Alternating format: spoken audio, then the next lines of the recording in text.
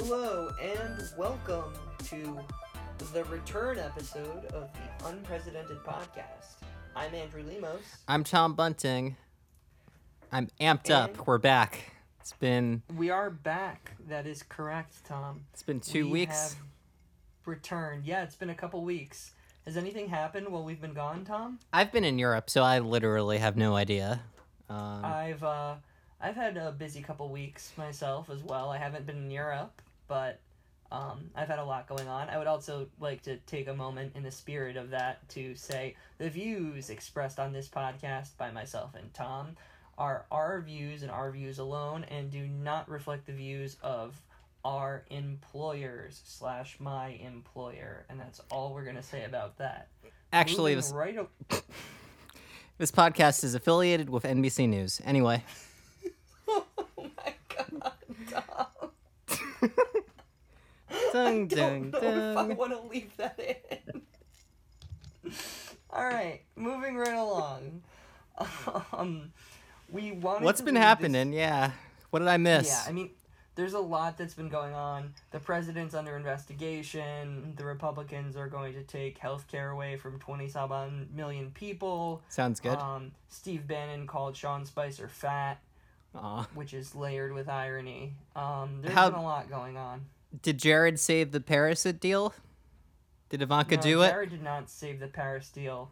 Oh my gosh, we have to cover, like, the rage reserves have really been tapped out the last couple months We here. missed a really bad couple of weeks. I'm sorry. That was some bad timing on my part.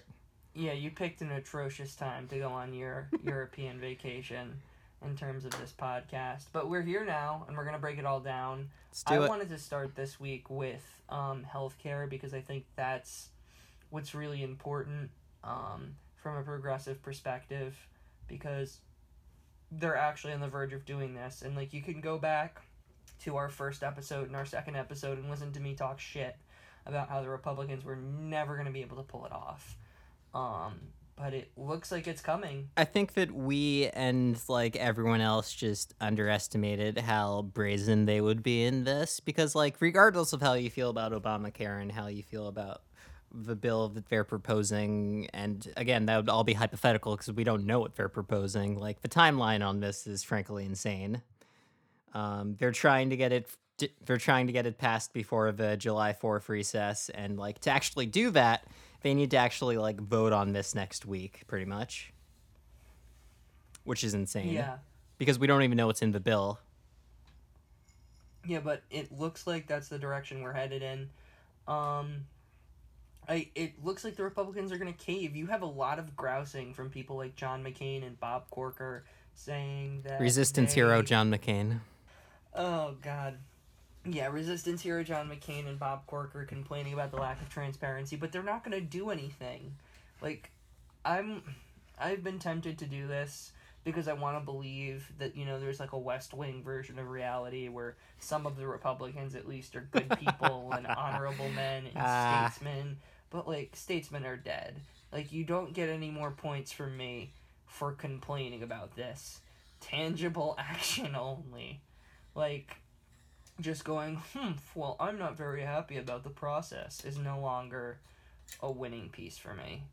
You don't get any points for trying. I think the best part is that the way they've been able to get moderate Republicans on board is by pushing back the Medicaid cuts. Like, not getting rid of them, but just, like, pushing them back a couple of years. I mean, in theory... Yeah, no, it's really disingenuous and disgusting. There's no excuse. I guess in theory, you don't know what's going to be happening, like, 2-3 election cycles from now, and, you know, maybe Democrats will be in power and they can just pass a bill stopping the Medicaid cuts from occurring, but, like, but they're still voting for it, like... Yeah. They haven't even released the bill. Like, the timeline currently is they're going to put it out on Thursday. The CBO score is going to be Monday, and they're going to vote at the end of the week, which is, like, insane as a timeline. That's, like, I mean, it's a slight improvement over the House, because the House didn't even have a CBO score, but it's still, like, ridiculous compared to how they passed the ACA or any kind of thing. and I think they're doing it out of political, like a really sheer political calculation. Like I think it's really craven. I think that they're passing this because they've realized that, say what you will about what happened in Georgia tonight and what happened in Montana before that, and we can get into all of that, and we're going to a little later on, but I think that they know that big picture they're still screwed with Donald Trump. Like, Trump has proven not to be a serious guy. He's not going to learn. He's not going to grow in the role. Like, this 37% approval rating we're, like, chilling at right now could easily be the high water mark. And I think there's a certain level of them deciding, fuck it. The only way that we're going to survive the Trump presidency is by embracing, like, the will of the extreme conservatives and just sort of saying, okay, well, at least we got something done. I think that they understand that, like, they can't follow Trump's lead or ride on his coattails at all. Like, I think they've realized that if they want to survive this, they need some sort of tangible legislative achievement to bring back to the base. And in this case, that just happens to be gutting healthcare. Yeah, none of them want to be the Republican that stops Obamacare from getting repealed. Like, they've been running on this platform of, like, repealing Obamacare since it got passed, and now that it's actually being passed, and they realize they don't have, there's not, like, an easy way to do that, but they're all, like, chickening out at the last minute because none of them want to be remembered as a person who kept Obamacare from being passed. Like, you totally see that in these things like pushing back the Medicare cuts. Like, all of them want to be able to say, I did this thing that I've ran on for, like, multiple cycles in some cases at this point, but, like, they want to push the actual effects of it back because they also know that a lot of the things that Obamacare actually does is, like, very popular with voters. Yeah. Yeah, that's extremely true. I mean, what do you think? And it sort of looks like there's nothing that can be done to stop this at this point, which is disheartening but true. What do you think of the Democrats' effort to fight it thus far? Have any thoughts, feelings? I mean, I think the Democrats in the Senate. I mean, they've started like actually like delaying things, right? Like, didn't they do a whole night of speeches last night? I think stuff like that is good. There's really not a lot they can do that is, not just symbolic, but like anything they can do, I think they should be doing. Honestly, I think they should have been delaying this weeks ago. Like a week ago, they should have started, but they didn't want to because of the Russia sanctions that they had to get through. That are stalled in the House now. Yeah, whatever. Like, good job, guys. You really showed it to them. I'm glad that these sanctions that are basically meaningless got through, and an extra week of healthcare stuff happened. Good job, resistance. Yeah, my reaction is a resounding meh. Like, I mean, they're trying. I'll give them that, but it looks like this thing is happening anyway. It's going to happen. Obamacare's gone. I just don't see, like, if they passed the House bill the way they passed it, I don't see why the Senate would be any different at this point. Like, initially you saw some idea that, like, maybe the Senate Republicans are going to be more principled about this, but they've just immediately caved. Yeah, I mean, I think they might end up passing it with 50+ pence. Mm-hmm. That wouldn't surprise me at all. Yeah. But do you see any Republicans that are going to vote no besides, like, Rand Paul? I think Lisa Murkowski and Susan Collins are both probably out. And that would leave them at 50+ pence? Like, how many can they lose? Well, this is assuming Rand Paul votes for it. Oh, really? Do you think he's going to? Rand Paul will vote for it. Yeah, I think Rand Paul will vote for it, and they won't. Because Murkowski is from Maine and Alaska are both very rural states, and there is a lot of stuff going on that really, like, hurts rural hospitals. It's just harder to deliver healthcare to people when people are more spread out. It's not like rocket science, and so you need more money, and, like, getting healthcare to the rural poor is, like, a thing that Medicaid does. It just, they have a lot of reasons not, like, to oppose, like, tangible state-level reasons to oppose big pieces of the bill. Neither of them are particularly conservative. Murkowski fucking, I think, hates the Tea Party. She had the whole thing where she got primaried and lost, and then ran as a write-in and won. Like, there's no... Wait, really? That's kind of rad. Yeah, she got That's primaried great. by Oh some my god, fucking that's whack cool. job. I don't remember what cycle it was, but she got primaried by some nutty Tea Party Republican, and she was pissed off. So she ran, not even as an independent because it was too late, as a write-in, and she won re-election to the Senate as a write-in. And That's since then, awesome. she still caucuses with the Republicans, and she still is a Republican. But since then, she's like put up with significantly less shit than she did in the beginning of her career, because she's kind of just like you guys were gonna replace me with some like lunatic, and I had to come like clawing back here. So She's like keeping the West Wing dream alive. She's like the one. I like Lisa Murkowski, but yeah, I could see a couple of them bouncing. It's frustrating because it feels like there's nothing the Democrats can do. Did I you mean, see? yeah, there isn't. Like, what can they do? They don't have the votes. Did you see Cory Booker and Chris Murphy and Brian Schott's Facebook Live video? I mean, yeah, like that's a car of people who want to be president someday real bad. Like, it's cute, but like, It's a what's that car gonna of- do? What's that gonna do?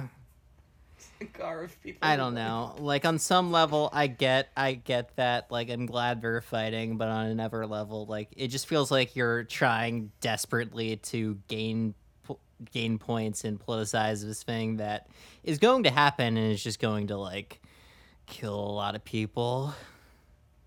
Yeah, that's really what it boils down to. And like It's I don't fun. know, maybe on some level, like that's all you can do. Get the points you can out of this horrible thing because we're living through it. I don't know. It's really hard to like. The thing that frustrates me most about this from Republicans is that they're not even trying to come up with an argument for this. Like they don't even have like any kind of argument for why this should exist beyond we need to get rid of Obamacare. Like if they had any kind of benefits that this would propose, like that would just I don't know. It's just so tough to like see this as anything other than a bad thing because they aren't even trying. The strategy is hiding. Which is like it's insane. It's insane that they're doing this. It's insane that it can happen. I mean, there are no rules anymore in politics. I'm not even saying that as like an angry, like progressive who still can't like cope with a Trump presidency. Just like he's proved that. Like think of all the shit that he's done that would have been the biggest scandal of another president's presidency. Congratulating the president of the Philippines on the extrajudicial killings taking place in that country would have been the biggest scandal of like a term of any Imagine other if Obama presidency. just did that and his first like 6 months in office, he just congratulated like a dictator on killing a bunch of people through a drug war. Like, Jesus, man. Right. At the very least, it would have been like scandal. They burn out like dying stars, and there's just always another one. And So like, and I feel like on some level, like the Democrats are still acting like this is a rational presidency and a rational party that like operates within the laws we have. We'll talk about this more in Asif, I guess, but it just feels like they're expecting everyone to turn around and be like, "Wait, this is insane," but they aren't because like this is what a lot of people want. yeah, yeah, I completely agree. Let's do last minute predictions, I guess. Do you think it's gonna pass? Yeah, I think Yeah. it passes 50 plus 1. I think they lose 2 of the moderates. All the Democrats stay united in saying that this is a bad, bad idea. I think they conference. I think Trump signs it. And then I think people get sick, and people have a harder time paying for their health insurance than they would have otherwise, and it hurts families across the country. And I don't just think that as like a bleeding heart liberal, like the AARP, the American Medical Association, the like every major lobby, every major group involving healthcare professionals, hospitals, doctors, nurses, the sick and the elderly thinks this is an atrocious idea. So, and they aren't even steer into the skid. they aren't even going to know it. Like every single person who lived in like the Rust Belt who voted for Trump because like they thought Obamacare was somehow ruining their lives, but actually depend on Medicare. Like they aren't even going to know what this does for them until after they vote their Republicans back in office in 2020 and 2018 because they have it set up so like the Medicare expansions don't even go back until after that. It's just so nakedly manipulative and so nakedly awful. And I do still think that there will be some political consequences for this. Once you vote for this, we will get into Georgia. We keep saying that, and we should get into that pretty soon. But like this bill, I saw a poll. I was reading some. I think it was Ralston stuff out of Nevada. It has like a 36 or 7% approval rating. This piece of legislation that Dean Heller, the senator from Nevada, is voting for, like that could cost you a Senate seat. I'm sorry. There will be. It's not a popular piece of legislation. They've made the calculation that like giving something to the base is better than the alternative, which is just following this like addled old man into the midterm campaign. But I there could still be consequences. We'll see, I guess. Let's move on, I guess. Yeah. Moving on to the Mueller investigation. How's that been going? How'd that Comey hearing go? I didn't watch that. I was working, so I missed the bulk of it too. John McCain was senile and like caused some concern. Yeah, John I McCain. remember that being a highlight. James Comey didn't confirm the president was under investigation, but then it got leaked to the Washington Post that the president was under investigation for obstruction of justice. Then the president tweeted that he was under investigation for obstruction of justice. Then the remaining gremlins that are still willing to go on TV and spin for him just sort of shouted no and then scampered away from the camera. Do you ever think about like how history books are going to have to there's going to be like a US history textbook that high schoolers in like 2025 read that like just has a Trump tweet like screenshotted as like one of the images? Well, I'd actually never thought of that before, Yeah. but that is fucking wild. This is going to be a fun time to look back on. Tom, did you talk to anybody in Europe about the investigation and everything that's going on? Like, did you ever have that conversation with a European person? So what did they say? So I watched I didn't watch the hearing, but I like listened to a fair amount of I read Twitter during it a fair amount in like a Starbucks in Barcelona. And like from what I can tell, it was a pretty big event in America. Like I saw like tweets of people like having Comey watch parties, which I think is like dumb, but like we can talk about that later. And like it just seemed like a big event in a way Culturally, that like it was a thing in DC specifically. exactly, yeah, Like, and like everybody at all the these urban think tanks and areas, stuff went out to lunch and had like mimosas and watched. the areas that this has been a real tough couple of months for like really rallied behind this. It felt like, and no one in Europe seemed to like know or care about it. Like a lot of people I talked to in like hostels and stuff had very strong opinions on Trump that they like would tell me about in a lot of detail, but like no one seemed to really understand the significance of his hearing or like even really get what it meant. Yeah.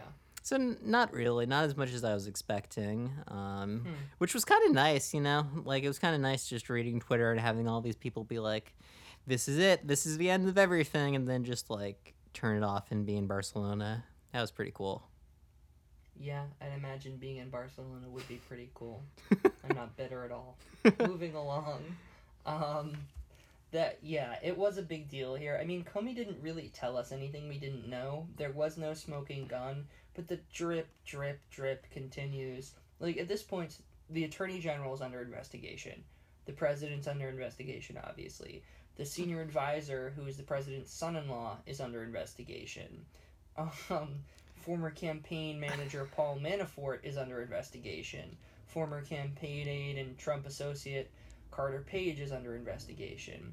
Former National Security Advisor Mike Flynn is under investigation. Do you know what's so awesome?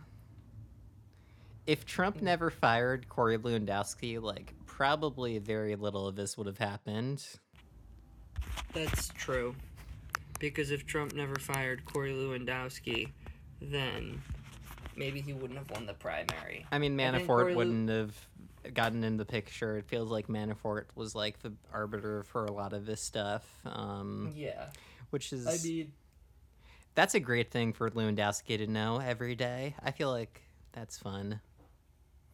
Lewandowski's going to make an appearance in this White House in some form. Oh, he is. I'm so excited for the guy to come back, the boy to return home. In the meantime, Mueller just keeps, like, adding these, like, high-priced, like, lawyers and, like, experts. They added an expert in witness flipping the other day, which seems significant. I saw that. That's rad. Can Trump turn against Jared is my question. No, Jared's going to turn against Trump. Mark my words. As soon as I read that headline, the first thing that popped into my head was like, oh, that's for Jared.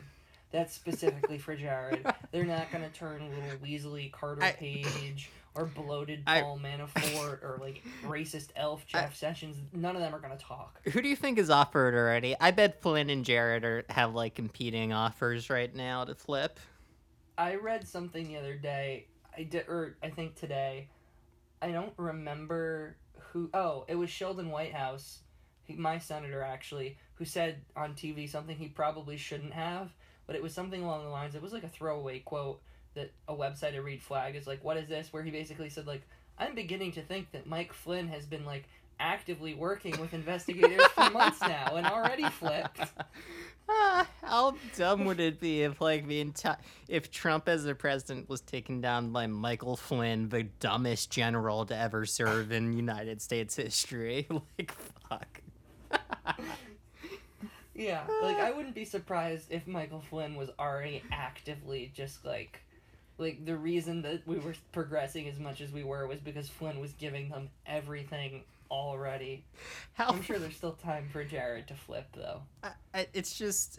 I don't think that, like, there was any grand conspiracy here. I think, like, most likely, like, Flynn and Jared got the taste of power and immediately it just went to their head and they were like, oh, we can work with the Russians directly. We can solve everything by ourselves. And, like, the Russians were just like, yeah, sure, dumbass, come over here. I think there was probably money going back and forth. I mean, I think it was probably vague. Like, I don't think the Russians were like, give us the nuclear launch codes. I think it was more just like, you know, we want access and we'll send you money for access. But I don't think it was, like, ever malicious on the part of Trump's campaign. I think they were just idiots and, like, didn't understand what they were doing. I think it was greed. I think they got paid to do illegal things and they didn't care about it because they're either vaguely sociopathic or incredibly arrogant or both. Or they didn't think they'd ever win and it would ever matter and they just wanted money. Or a combination of all those things I just listed. I think that they took money. I want to ask about, like, the actual political implications of this in, like, a second. But before we do that, I just want to, like, make another prediction. P-tape, yes or no? I could have put, like, a year's salary on the fact that you were about to mention the P-tape. I could feel it. It's, like, the only thing I care about. You know, like... I know. Maybe in life. Some days it feels like it.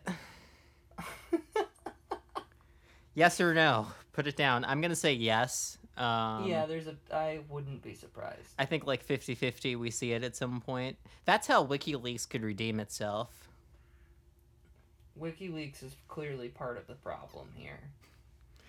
Anyway, God. Oliver Stone, but yeah, no, I think it exists. I mean, Comey's non-answer was pretty... I don't think that got enough coverage when he was asked when he was testifying, has, you know, the FBI been able to verify parts of the intelligence dossier that included the P-tape, but they just asked, you know, the intelligence dossier. And he said, like, we can't talk about that in, like, an open hearing. He didn't fucking say no.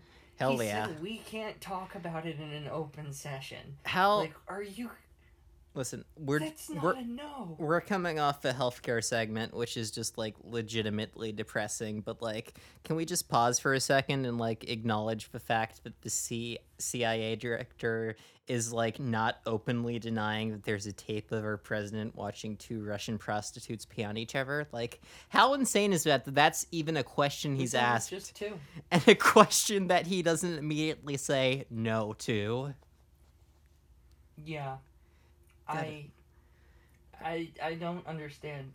Trying to like trace back how we got here from where we were gives me like a legitimate headache. But like Like, just to get back to it though, like it's fun to like speculate on all of this stuff, and it's like fun to watch the Comey hearings, but like would Pence be any better than Trump like if this goes completely sideways for them? Like this is actually I just see so many Democrats on like talk shows and like Twitter and like even like I feel like a lot of Democrat lawmakers are like assuming that the shoe's going to drop and Trump's going to be gone, but like where does that get us? We still have a Republican Congress. We still have Pence in office. Like this isn't going to be the get out of jail free card they seem to think it is. yeah. I Let me put it this way.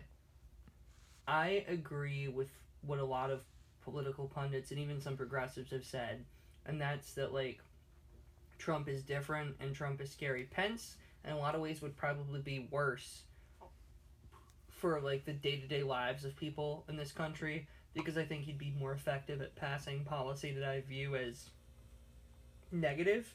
But I think Trump is bad for this country and bad for our civil discourse and bad for our society in a way that Pence never could. Pence, I think, would be humbled by the office of the presidency. I think that's really what it boils down to. You can be narcissistic and you can think that like you're the only person who's like qualified to do it. All presidents are narcissists, I think, but like you have to be humbled to a certain degree by like what's happening. And I really believe that every president up till Trump was like humbled by the office and like respected the office and respected the decorum. And like yes, it's corny and no, the West Wing isn't real, but like we can't have the level of just flippant disregard for tradition and for the rules that we have with Trump. I think it's bad for America and I think it's dangerous. But doesn't Trump's like rise in his term as president, like even if it gets cut off, establish that office doesn't mean anything? Like what does it mean? What he's like destroyed any kind of like prestige the office has, like just the fact he managed to get this far. I don't know. I don't and like at the end of the day, like Pence as president would I mean the things Paul Ryan is trying to do would just be done more effectively under Pence. And like, wouldn't that be a greater negative? Yeah. Did you read the story about Angry Pence? I did not. What was that? The political one? Yeah. Well, it was just like a quote about how it was when they were trying to rally the Freedom Caucus around passing health care the first time. It ended up not working because Ryan had hemorrhaged too many moderates. This was before it collapsed. Attempt. Yeah. But like Pence flipped out and like shouted at them and was like, "I was the Freedom Caucus before there was a Freedom Caucus," and then a bunch of they started crying. Yeah. Yeah, for the tough anti-social justice warrior crowd, they cry a lot. They need a safe space, you know? Like they just need a little space to go back to. Like I know a lot of liberals who cry a lot less than members of the Freedom Caucus. The Freedom Caucus. The Freedom Caucus is its little own college campus. So do you think that Pence would be like would you rather have Trump as president still than Pence? I feel like we've talked about this before, and I've always been like, well, you know, Trump is unhinged in a way that that Pence isn't, but at least his star burns out brighter. Like we've talked about this when we talk about like, is it more effective to have Bannon calling the shots than Jared Kushner? And like, On some level, I would worry less under Pence presidency because he has a stability to him that I don't think Trump has at the end of the day. But I also think that long term, the effects that Pence would create as president would potentially last longer than Trump. You know? Yeah, that's definitely true. What do you think? Do you think that like a Trump presidency is worse than a Pence presidency?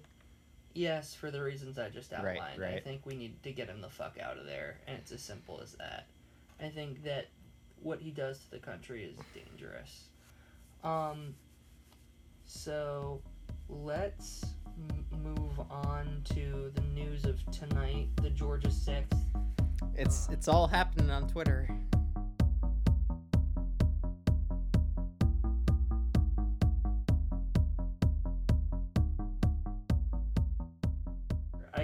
We apologize if that was like a very short wrap up of the Mueller investigation and where things stand, but it was a packed couple weeks, and I'm assuming you guys know what happened. Yeah, I feel like we don't need to talk about the Comey stuff anymore. There are other political podcasts where you can do that. Like the other unprecedented that features a bald man. The bald man next to the American flag. He has some things to say about Comey. I'm sure he does. We should do an episode where we just listen to that podcast and just like talk about it. Yeah, I have ideas. That's a great suggestion, though. Hell yeah. Legitimately. Asif, how'd our boy do? How'd the sad boy do? We lost. We lost. I wanted so badly to take a victory lap after my initial podcast rant about the political hot take media and all the bullshit about how Asif couldn't win in a head-to-head, and then he lost. He got Speaking like of men crying, of the vote. Yeah, he. It seems like again the polls were off a little bit. He seems to have underperformed in early voting and mail-in voting. They expected. I mean, it seemed like polls had tightened a little bit at the end, but like not this much. Like, this is a pretty decisive victory for Handel. Yeah. It's really pretty devastating when you think about it. On some level, like, obviously, this is expected. Like, if you just look at the way this county has gone in the past, like, it's very solidly Republican. I think you can probably speak to this more than me, but, like, historically, how much did they go for Trump by? How much did Trump win by? Trump only won by a point. Oh no! Wait, Handel did better Handel did better than Trump did. Then fuck. Yeah, but Tom Price also won by 20 points. What? Fuck. Jesus. God. I'm surprised you didn't know that. That's actually that just hilarious. Connected. Shit. Wow. Yeah. Oh my God! They just ate shit on this. Wow. Yeah, I mean. Like, after the Rob Quist losing in Montana, I was actually very defensive. I don't think we had a podcast after that loss, really. We might have had an episode that we didn't end up posting because, you know, the sky was falling and we spent 40 minutes talking about Comey stuff that was no longer relevant. But, yeah. I was defensive about, like, the Montana race, and my point was basically, like, it's friggin' Montana. Like, what do you want? Like, the Democrats not going to win in Montana. And I set the Georgia 6 as a benchmark and said it'll be a huge disappointment. It'll be a huge setback if they lose for Democrats. That would be a devastating blow. And they lost. They lost. Asif had the money. He had, you know, a canvas office on every goddamn corner. And they lost. Because it's a Republican district. And, like, yes, it's a Republican district. Tens of millions of dollars just completely down the drain on this. Yeah, also, can we get some campaign finance reform? No House race should be this fucking expensive. It's just disgusting. I mean, can we just stop? How many races did they neglect because they said... How many races did the DNC and the DCCC neglect because they thought that this was going to be their win? I mean, could have put more money into Kansas, I guess. I don't think you were winning Montana. You should have put more money into Kansas, actually, because you had a good candidate there. It's actually really deflating. It put me in, like, a terrible, somber mood for our, like, return podcast here. because, I mean, it's just embarrassing. It is. They've learned nothing. They've just. What was Asif's campaign message? Like, what did he run on? I'm a polite young man and I'd like to be your congressman. No, he ran on "I hate Trump." Honestly, he didn't even hit Trump that hard, though. He did, though. Yeah. Well, I mean, he ran on "I'm not Trump," but, like, he's being criticized tonight, too, for not going, like, hard or negative on Handel and tying her more to Trump. He was just, like, very bland and, like, he was a Democrat. he was Clinton again. He was Clinton again. Like, that's what he was. He stood on a stage and, like, called single player unrealistic. He had no actual policies that he put forth on the campaign besides, like, vague gesturing towards, like, principles and science and restoring dignity to Washington and fixing Washington. Like, he did nothing. He had no, like, message. Mm-hmm. Although, are you gonna tell me that, like, you think Asif would have won this race if he had been in favor of single payer? No. It's just, like, it's running on a policy. It's running on an actual policy platform. Like, he didn't do that. No, that's true. The Democrats are just out of ideas. I was ready, like, if he won to defend, like, his non-committalness on, like, single payer, because, like, you know, you have to do what you have to win a seat in where he was running, but, like, at the same time, like, you can't win on nothing. Like, you have to actually, like, campaign on something. Mm-hmm. I mean, the reason that this race kills me is because, like, no, this isn't, like, a Democratic district, but, like, where the fuck are the Democratic districts? Like, those places that we lost in Michigan and Ohio, like, those Rust Belt districts aren't coming back. If you want the House back, it's through the Sun Belt. It's through suburban Tucson and suburban Salt Lake City and suburban Houston and suburban Dallas and suburban Atlanta and suburban Orlando and suburban Tampa. It's every single seat in Miami-Dade County turning blue. It's through that part of the country. So, yes, it's a Republican district, but it's a Republican district when the majority of House districts are Republican districts. This is when you have to flip. It's well-educated. It's increasingly diverse. It's a suburb of a major metropolitan area, so, you know, it's not rural. They don't like Trump. Like, there's no excuse to lose here. Demographically, this is what the Democrats need to hit on if they have a chance in hell. Because there are just places that aren't coming back. And I'm not saying we should give up on them, because you can win some of them back, but, like, to a certain point, the damage has been done.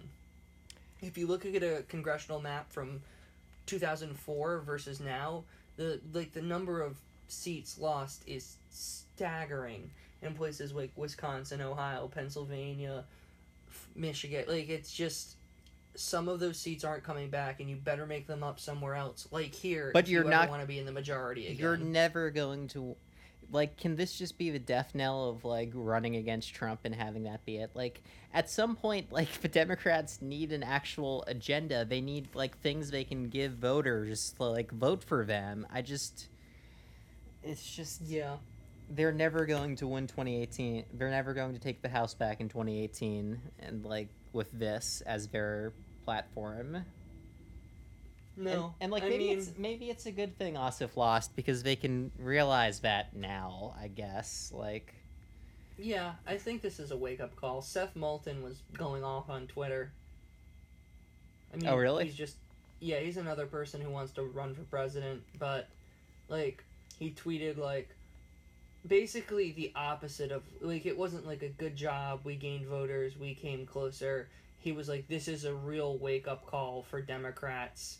Like, we need to understand that we can't run on nothing and win elections. We need to come together and, like, form some sort of policy vision that, like, reaches everyone and, like, isn't afraid to be, like, bold. I mean, it was, like, politician speak, but his point was just, like, it wasn't, like, buying into the DCCC spin of, like, oh, you know, this was fine. Yeah, I Close mean, one, that's gang. that. I mean, this is like, on some level, yes, they did better than they predicted, but like this is the same as it would have been. This is like the same margins basically that Trump won by. This means there's no progress. Like there's been nothing. And look, I mean, between the courts throwing out super racist redistricting laws in Texas and North Carolina, and the general just sort of anti-Trump sentiment, and then you are gonna have moderates who don't like the idea of running in like the woman who just retired in Miami, who was a like moderate Republican congresswoman, and now she's not running again because she wasn't crazy about the idea of the first competitive race of her career. Like, you are going to pick up some seats in 2018. That's inevitable for Democrats. But, like, 12 seats doesn't cut it. 12 seats doesn't stop the Trump legislative agenda. 12 seats doesn't flip control of committees so we can investigate the president for the crimes he might be committing or the rampant corruption taking place in D.C. Like, 12 seats is swell if Barack Obama's president. Like, oh, we're a little bit closer to getting back a new Speaker of the House, but, like, you can't lose races like this if you want the House majority, in my opinion. The math just isn't there, which is why this really took the wind out of my sails. These are the districts they need to win to take it back, right? They need to take back they need to take districts that marginally went for Trump to do this. Like, this is how you get the House back in 2018, and you can't. It just makes no sense. Like, if their only idea is running against Trump, how are they going to win districts that went for Trump?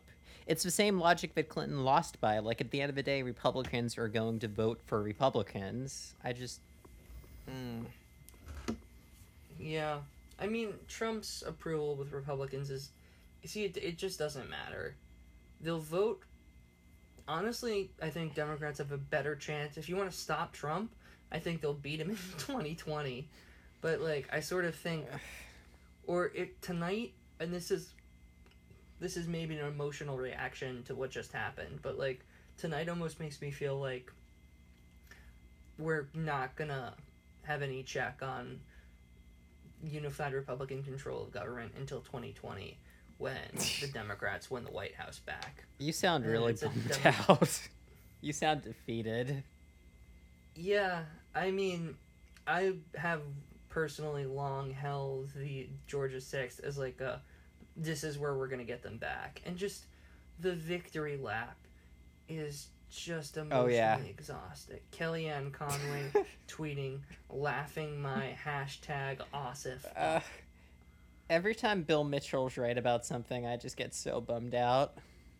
Yeah, no, you're right. I am not being the perky Jon Favreau podcast host tonight. No, I like it. Because I accepted this today at some point. I was just like, he's probably gonna lose today. Like, this feels like how this is going. So I've made peace with this. It seems like you're going through it right now. Well, it was also just very sudden for me. Like, I wasn't following the results live. I was out attempting to, like, have a life, and then I was on the train. That was the first home. Mistake. I was just refreshing Twitter. I knew immediately that things were going way sideways. Yeah, I was just on the train, and it just came out of nowhere. I was, like, starting to look at results, and then I just, like, scrolled up my timeline, and it was just, like, CNN calls the race for Karen Handel. And it was just like, oh, shit, okay, it's over. But, I mean, regardless, it's a bummer. Okay, do you want, like, some optimism here that I'm coming up with? Sure, hit me with some optimism. At least this happened now, and we aren't, like, coming to this realization on Election Day in 2018. Like, at least, hopefully, they can get this out of their system now and, like, realize that things have to actually change substantively to win again. And, like, the Democrats, like, still have a lot of infighting to go through, I think. Yeah, someone tweeted something that reminded me of something that is true and made me feel slightly better. There was a Democrat who was a congressman from, like, a Rust Belt, Pennsylvania district who died suddenly in, like, 2000, I want to say 9, and the Republicans ran like hell in that special election, and like there was a lot of talk like, oh, it's a traditionally Democratic district, but like it's been trending Republican. They don't like what Obama's been doing in his first like blah blah blah 12 months in office or whatever it is. Like the Republicans might pick it up, and the Democrats won that special and then proceeded to lose 63 seats in the midterm. Sounds like Democrats. Win 1, lose 60. It's hell of a batting average. I think they actually lost that district again. Like, after winning it in the special, they lost it in the midterm. Hell yeah. Hashtag resistance. But, yeah. The party just doesn't have leaders, either. Like, I'm done. I agree with Bernie's policies. Yeah. But, like, Bernie needs to go away, too. What? Wait, what? Bernie, the idea, like, Bernie as an idea can stay, but I've had about enough of Bernie as a politician. Wait, why? Let me give you an example. Because he's not... He's the most popular politician in America. What? He's the most popular politician in America right now. Yeah, I'm just frustrated because I still also feel like he's a little disingenuous. Let me give it... It was a political reporter tweeting, Bernie Sanders is on stage talking about how, like, he tells candidates not to use political consultants. His political consultant is sitting in the second row with a notepad. Yeah, that's not great. I don't know. All politicians are bad. Right, that's my point. I would like to see a fresh face. Bernie Sanders... I think is right on with the ideas. Like, yes, fuck it. Let's have everyone in every state run on single payer. But yeah, let's get someone who's not 155 and a 5-term senator out there talking about it. Someone who's a little less tainted by the Washington bubble, maybe. I think Bernie is the cleansing fire that the Democrats need for now. But yeah, I don't think he has like some bright future in the party. No, I mean, it's crazy, because if he was 10 years younger, then he would be, like, the presumptive nominee. I'd be out there with those yard signs right now. Let's go. But yeah, he's too old. And it's, like, not something that, like, hardcore Bernie people can admit. I saw a Twitter fight where someone was like, why won't Bernie... Like, why is he still not being taken seriously as a contender for 2020? It's like... Because he's going to be like 78 or 9 on election day.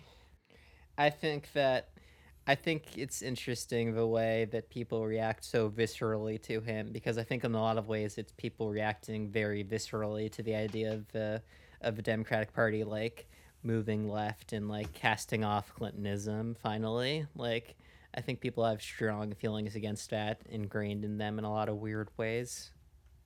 Yeah, that's probably true. I think to take it back to Asif, I think like this is the final like reminder that like they need to do that if they want to win. Like, I don't know, even go more to the right. I don't know, just like have something, have a thing you believe in other than our president is not great. Yeah, although it's weird because Bernie candidates lose too. Like his mayor of Omaha, because they don't have like support behind them. Like they don't have. Yeah, I mean. How much money There are a lot of different divides, though, because it's not just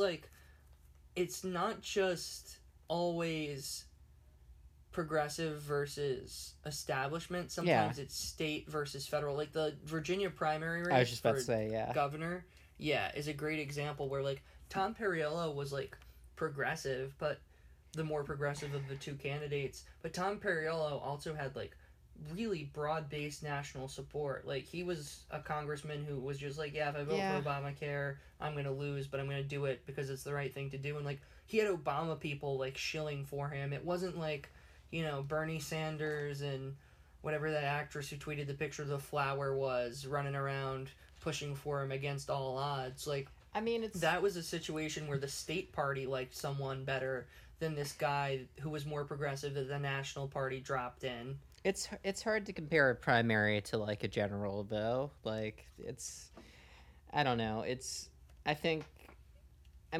what was the ever primary today? The ever election today? where the Democrat it was hilarious outperformed. because it was like a random House race in South Carolina, Mm-hmm.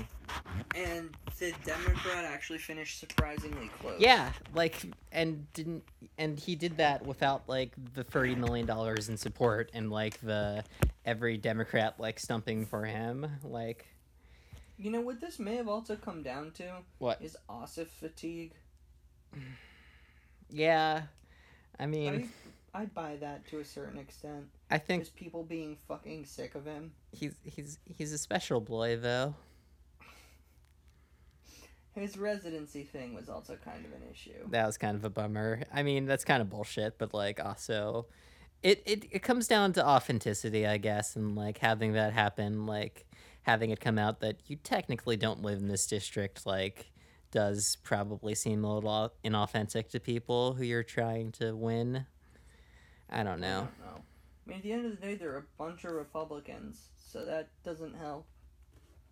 Yeah. The bottom line here, before we move on, and this actually kind of segues nicely because we have a very special version of primary colors tonight. But the bottom line here is that the Democratic Party is not in the best shape it's ever been in. We have a lot of time before the midterms to figure it out, but there's some healing to do still. And this was a setback. Yep. Anyway, moving on to primary colors. We have a very special edition of primary colors tonight. It's basically just a continuation, you know, of this conversation. As opposed to talking about primary Nancy Pelosi, which is ridiculous because she's a very progressive member of the House, and that's a long conversation. Should Nancy Pelosi be primaried as the leader of the Democrats in the House? It's not really a primary, but you get our point. I mean, it speaks. I mean, some of the exit polls out of it. I mean, one of the biggest like message that Handel used against Ossoff was that he was a Nancy Pelosi puppet, basically, and like a lot of the exit polls seem to be showing that Pelosi has higher negatives than Trump does. Yeah, I buy that.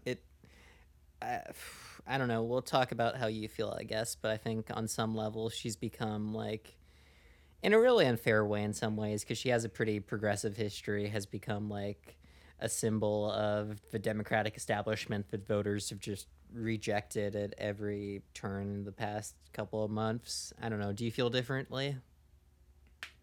I don't think she's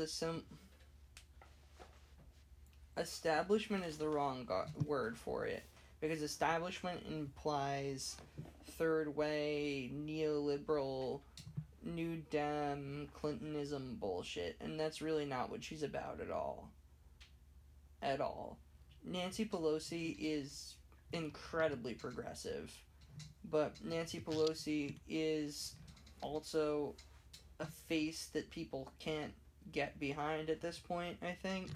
I think that she's become so effectively demonized, and her personal brand has been so destroyed, and she's like just not good enough of a communicator to like rebuild it in any tangible way, that she's going to be a liability. I mean, she fundraises a ton of money. From everything that I've read and heard, she's a ruthlessly effective speaker. Like, just an incredibly good, or minority leader, not just speaker, but she's, like, incredibly good at, like, keeping everyone on board and, like, knowing where everyone is, counting votes, making sure she has enough votes to do what she needs to do. So, like, in terms of the actual job, she's probably very good at it.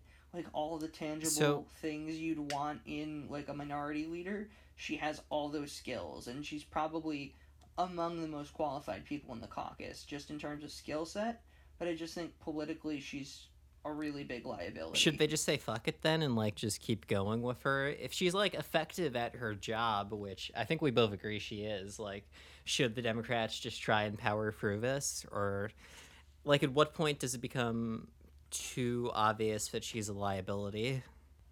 I mean, I think we're there. We're there? Like, I used Tim Ryan, who wanted to be minority leader, as a good example. And it's not because he's run the Rust Belt. It's not because he knows about economic anxiety. He does know the anxiety. It's not because he's got, like, the white working class background. For me, what it really boils down to is very simply that he looks harmless.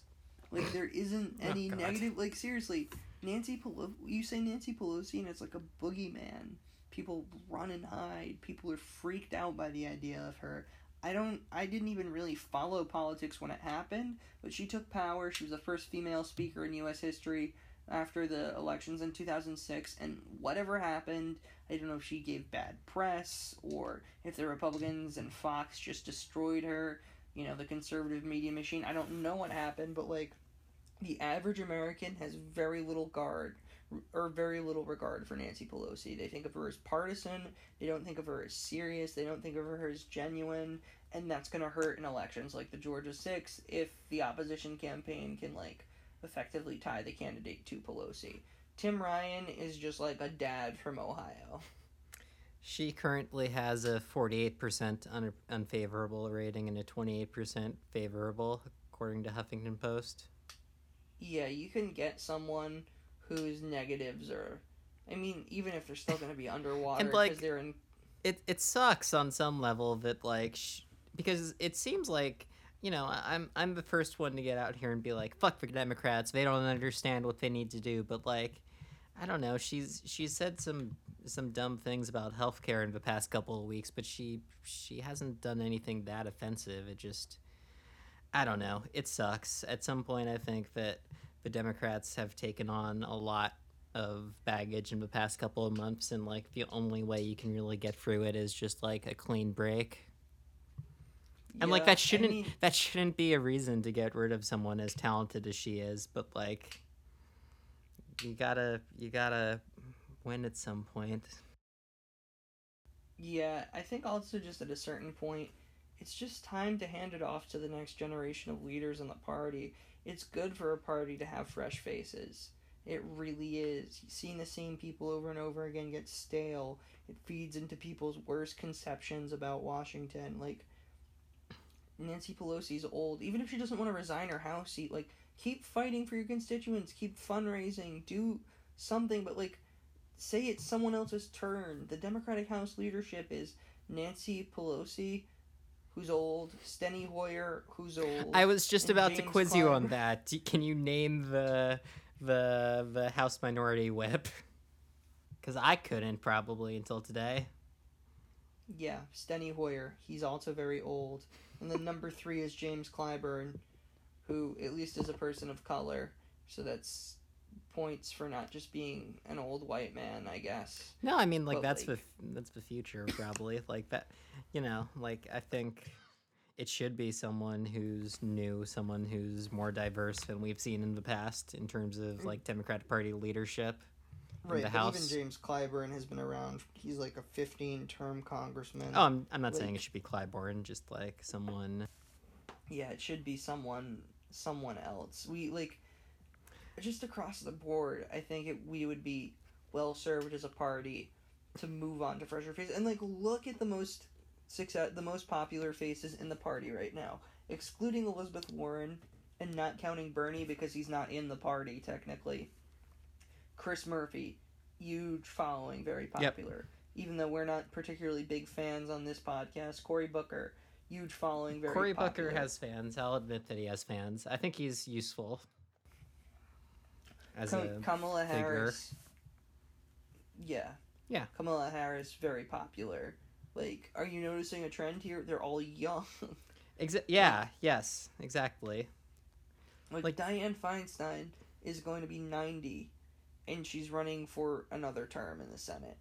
Like, we appreciate your service, but maybe it's time to, you know, in deep blue California, step aside and let another younger face with maybe different ideas and a different perspective on the world than yours rise to national prominence as a fucking senator from California. Just a thought. And it doesn't have to mean like it doesn't have to mean she's failed. Like, Pelosi has done a lot for the party, and like she's been very effective in her position for a long time. Yeah. It just I think tonight's results, which we're both still a little, bummed out about, have shown like there's a the party has a problem. Like, they haven't. You can't win just by mobilizing the base. You have to like reach out to new people, and like it sucks. But a lot of those people have very established preconceived notions about the leadership of the party, and you can try to change that. But I feel like it's just much easier to accept that like you have to change. You have to like clear house a little bit. Yeah. Yeah, I completely agree with you. What it really boils down to for me is the problem with Nancy Pelosi is the problem with the rest of the Democratic Party. It's what you just outlined really articulately. It's nothing against her, it's no strike against her, or her effectiveness, or her progressive values. It's just time for new leadership across the board, and that means, I think, moving on. And, like, I've gone back and forth on this personally, because, like, she is a fighter, and she is effective. She's not a pushover. And there are a lot of roles in which she excels, but I think moving on, I think, like you said, tonight's race proves that moving on is probably for the best. Yep. Speaking of moving on. Segue. Quick hits. Time to hit our quick hit segment for the night. Oh, man, this has been a long podcast. Yes, it has. We got a lot of pent-up talking. Yeah, we had a lot of ground to cover. I mean, it's not that bad. Quick hits is pretty short this week. Quick hits. Eric Holder might run for president. It's interesting. Okay. I don't know. I kind of don't hate it. Yeah, sure. Do it. I don't know. I like that he's not currently, he's a little bit unknown. He has a background. Sure. I don't know. Yeah. I don't hate it. Well said. Quick hits. Quick hits. Looming debt ceiling crisis. Can't forget about that. It's going to be a fucking disaster. Stay tuned, everybody. That's a July problem. God, he's not going to rest until he destroys any sense of normalcy in this country. Quick hits. Quick hits. Tom. Yes. Would you interview Alex Jones? Yes. Would you? If hang on. Let me run you through a hypothetical here. If Alex Jones followed me on Twitter, responded to the tweets I sent to him, and was like, Andrew, Tom, I love your podcast. I am your one and only fan. Can I come on your podcast? And I was like, yes. And you were like, what? What would you say? It's occurring to me, it didn't click for me while we were writing this outline, but it's occurring to me that I probably shouldn't touch this one. I'd interview Alex Jones. Wait, yeah, fuck. I guess, I guess your employer has some feelings about interviewing Alex Jones. I think it's fine. Have you met Megan yet? What did you just ask me? Have you met Megan yet? Not quite. Quick hits. What's the Today Show like? Shut up. Oh, man. I have stories for you later. Alright. Quick reactions to what we missed. British election. You have had such like a British election boner for like weeks. Talk about it. Go ahead. React. Listen, it feels a little hypocritical for me to like be excited about Corbyn winning by losing and then also chastising Asif for losing but doing better than expected. But like, I don't know. Corbyn, obviously you can't compare the United States and Britain that much, but how well Corbyn did in the recent election versus like what he was expected to do and having the entire press against him, it really like it feels like a vindication for what I want the Democrats to become. Like the fact that he picked up as much, him and the Labor Party picked up as much ground as they did, with everything against them, and did so like completely, it seems like, on the strength of like an incompetent opposition that operates similarly to how like Trump currently is, and like by having a very strong, like very concretely and unabashedly progressive agenda that they weren't afraid to talk about. Like that's exciting. The fact that this thing that I've been like feeling since Clinton lost, and like I've been trying to talk about since Clinton lost, like has actually been vindicated in an actual election. It feels like this is a template that the Democrats should really focus on and actually like pay attention to, because I think like at the end of the day, like progressive like progressive policies are popular, and if you just like say them and like campaign on them and aren't afraid to like talk about what you want to do and how it could like, you know, raise taxes, but you would get very concrete and obvious benefits out of it, people are going to come to you. And it just feels like what Corbyn managed to do in the election is like some tiny vindication of that. And it's exciting in a way that like politics haven't been in the past couple of months. Yeah, I'm totally down. I hear you completely. That makes sense.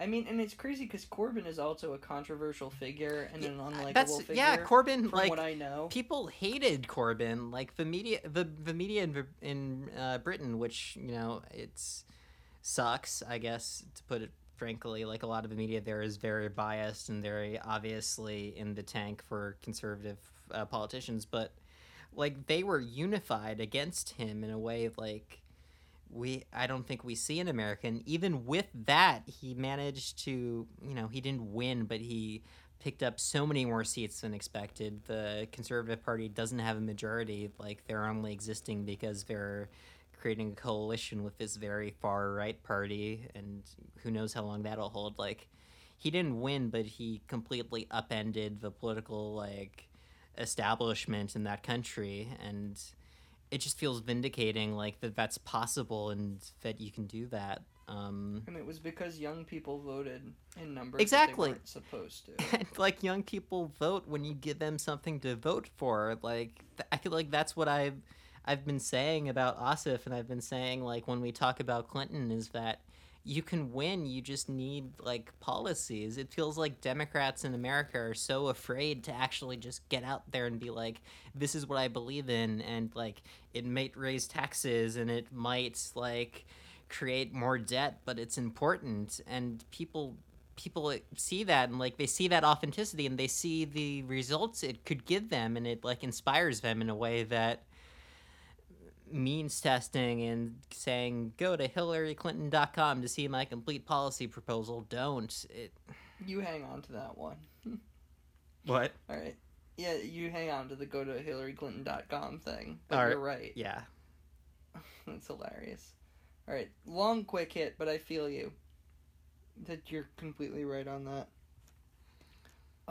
Let's see if they know. Paris Climate Accords. Yeah, that was that's like the thing that in Europe like people seem to like understand the most. Like it was I was going to Berlin the day Trump announced that, and like the newspapers in Berlin like had that on the cover. That seemed like a really big deal internationally. Yeah, people were pissed. I'd just like to say something very quickly. Go for it. On one of our several episodes of this podcast, I said that, like, I gave Jared and Ivanka credit for fighting to protect our country, and trying to drag Trump to the left. I was wrong. I am sorry. It will not happen again with them. They missed their chance. The point here was to not let this single thing happen, and it happened. We can give people health care back as much as there will be a human toll. We can rewrite the tax code. Yeah. We can switch the Cuba policy. We can fucking flip everything, but we cannot undo the damage that will be done to the planet. Well, it's we only have one of these things. You know, maybe the species survives, but like when the spaceships take off, most of us aren't going to be on them. Like, I don't know how gently to put it. It's like we're hurting the species. Yeah. It's like it's never one of those things that it's really hard to find a positive spin on. I mean, it's cool that like mayors and towns and cities like are standing up. It's cool that Michael Bloomberg paid our like dues for it. Mm-hmm. But yeah, no, very little positive there. It has been a dark couple weeks actually. It has. I picked a good couple of weeks to be away, I think. On a brighter note, I shouldn't call this brighter, but on a No, silly it's brighter. note, Sean Spicer got called fat by Steve Bannon, and I don't really know what to say about the children that work in the White House anymore. The context, it seems like our boy Spicy is pretty much done. He's getting promoted to a more senior position in the White House, and as a result, they're interviewing people to replace him for the on-camera briefings. I forget which outlet, but someone texted Steve Bannon to ask why this was happening, and Bannon just replied, "He got fatter." So that's just ice. I mean, if Steve Bannon of all people to call you fat, like that sucks. I hope they send Sean Spicer to Ireland. I feel like he'd be happy there. I think have him be the ambassador. Yeah, that's being talked about. The ambassador to Ireland. How? Like, there's nothing to really do. You can just like really. What are you? Ireland looks like a lovely country. Oh yeah. I'm actually fascinated. I would love to visit Ireland, but like, what the fuck do you have to do as ambassador to Ireland? I think you just hang Just out. drink and hang around and like look at the beautiful green landscape. He'd be happy there. It's like taking a dog that's been cooped up in like an apartment in the city to a farm or something. Like he'd have room to run around. It's like when you're a kid and the dog dies and your parents tell you, "Oh, he's at a field now. He's happy. He's at a field with all the other dogs." That's like sending Sean Spicer to Ireland. You know something? We're already long here. I think that that's a really, really great note to close our return episode on. Ah, we're back. We're back. We are back. Gonna be These are weekly gonna be now. Sorry? It's gonna be weekly again every this week. is gonna be weekly again. The quality of episodes is gonna be better than this one. We were just We got getting some back into the segment swing of ideas. things. We do have segment gonna ideas. We read Ben Yeah, we- Sass's book probably. might do a little book club thing. Yeah. Yeah, a lot of exciting stuff going on. Thank I want you a guys for website. listening.